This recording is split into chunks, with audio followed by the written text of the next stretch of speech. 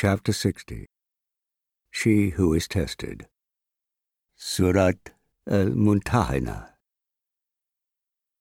In the name of God, the most gracious, the most merciful. Believers, do not offer friendship to those who are enemies of mine and of yours. Would you show them affection when they have rejected the truth you have received, when they have driven you and the messenger out, simply because you believe in God, your Lord? If you have left your homes to strive for my cause and out of a desire to seek my goodwill, how can you secretly offer them friendship? I know all that you conceal and all that you reveal. Whoever of you does this will surely stray from the right path. If they gain ascendancy over you, they will behave towards you as enemies and stretch out their hands as well as their tongues with evil intent. They long for you to renounce your faith. Neither your relatives nor your children will be of any help to you on the day of resurrection.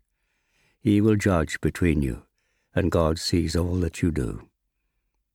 Indeed, you have an excellent example in Abraham and those who followed him, when they said to their people, "We disown you and whatever you worship besides God. We renounce you. Enmity and hatred shall endure between us and you until you believe in the one God."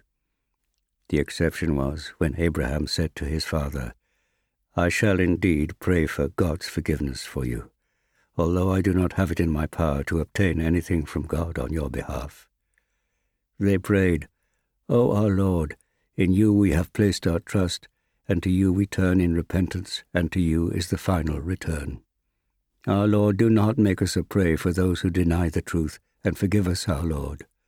For you alone are the mighty, the wise one. Surely there is a good example in them for you, for those who place their hopes in God and the last day. Whoever turns away will surely learn that God is self-sufficient and worthy of all praise. It may well be that God will create goodwill between you and those of them with whom you are now at enmity. For God is all-powerful, most forgiving and merciful. He does not forbid you to deal kindly and justly with anyone who has not fought you on account of your faith or driven you out of your homes. God loves the just. God only forbids you to make friends with those who have fought against you on account of your faith and driven you out of your homes, or helped others to do so.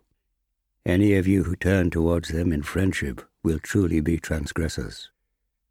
Believers, when believing women come to you as refugees, submit them to a test. Their faith is best known to God. Then, if you find them to be true believers, do not send them back to those who deny the truth.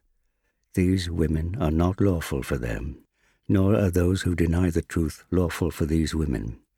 But hand back to those who deny the truth the dowers they gave them. Nor is it an offense for you to marry such women, provided you give them their dowers.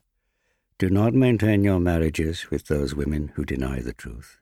Demand repayment of the dowers you have given them, and let the disbelievers ask for the return of what they have spent. Such is God's judgment. He judges with justice between you. God is all-knowing and all-wise.